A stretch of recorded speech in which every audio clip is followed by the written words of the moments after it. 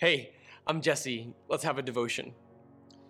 I want to come from the book of Titus, and I'm only going to read just one verse. We're going to go through this book in the near future in our study plan, but for now, I just want to point out one thing that Paul was doing while writing this book and where this relationship came from, where it indicates about your own evangelistic life. This is Titus chapter 1, verse 5.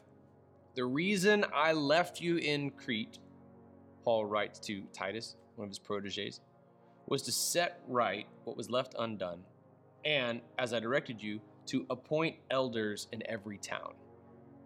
So Titus was not a Billy Graham type who would just go all over Crete and then share the gospel in mass. Rather, the strategy was to go around and train up pastors all over Crete. Now think about that for a second.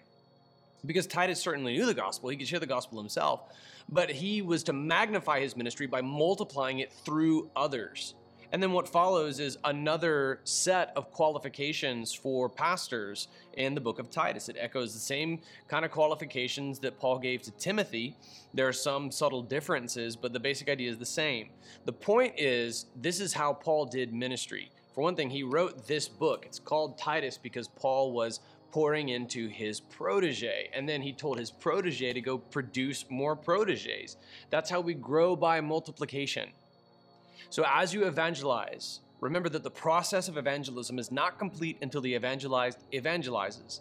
Look to Paul and his relationship with Titus, Paul and his relationship with Timothy, and then even the commissioning that he gave to his protege, Titus. He told this pastor to go make more pastors, to mentor other pastors and appoint other pastors. As you lead someone to Christ, don't just pray a prayer with them and then leave them alone.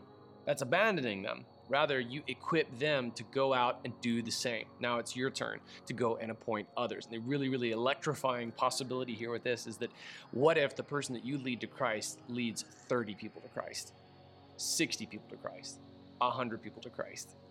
Here's the biblical model.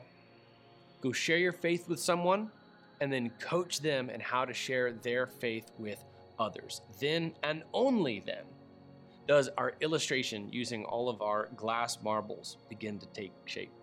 Are you ready?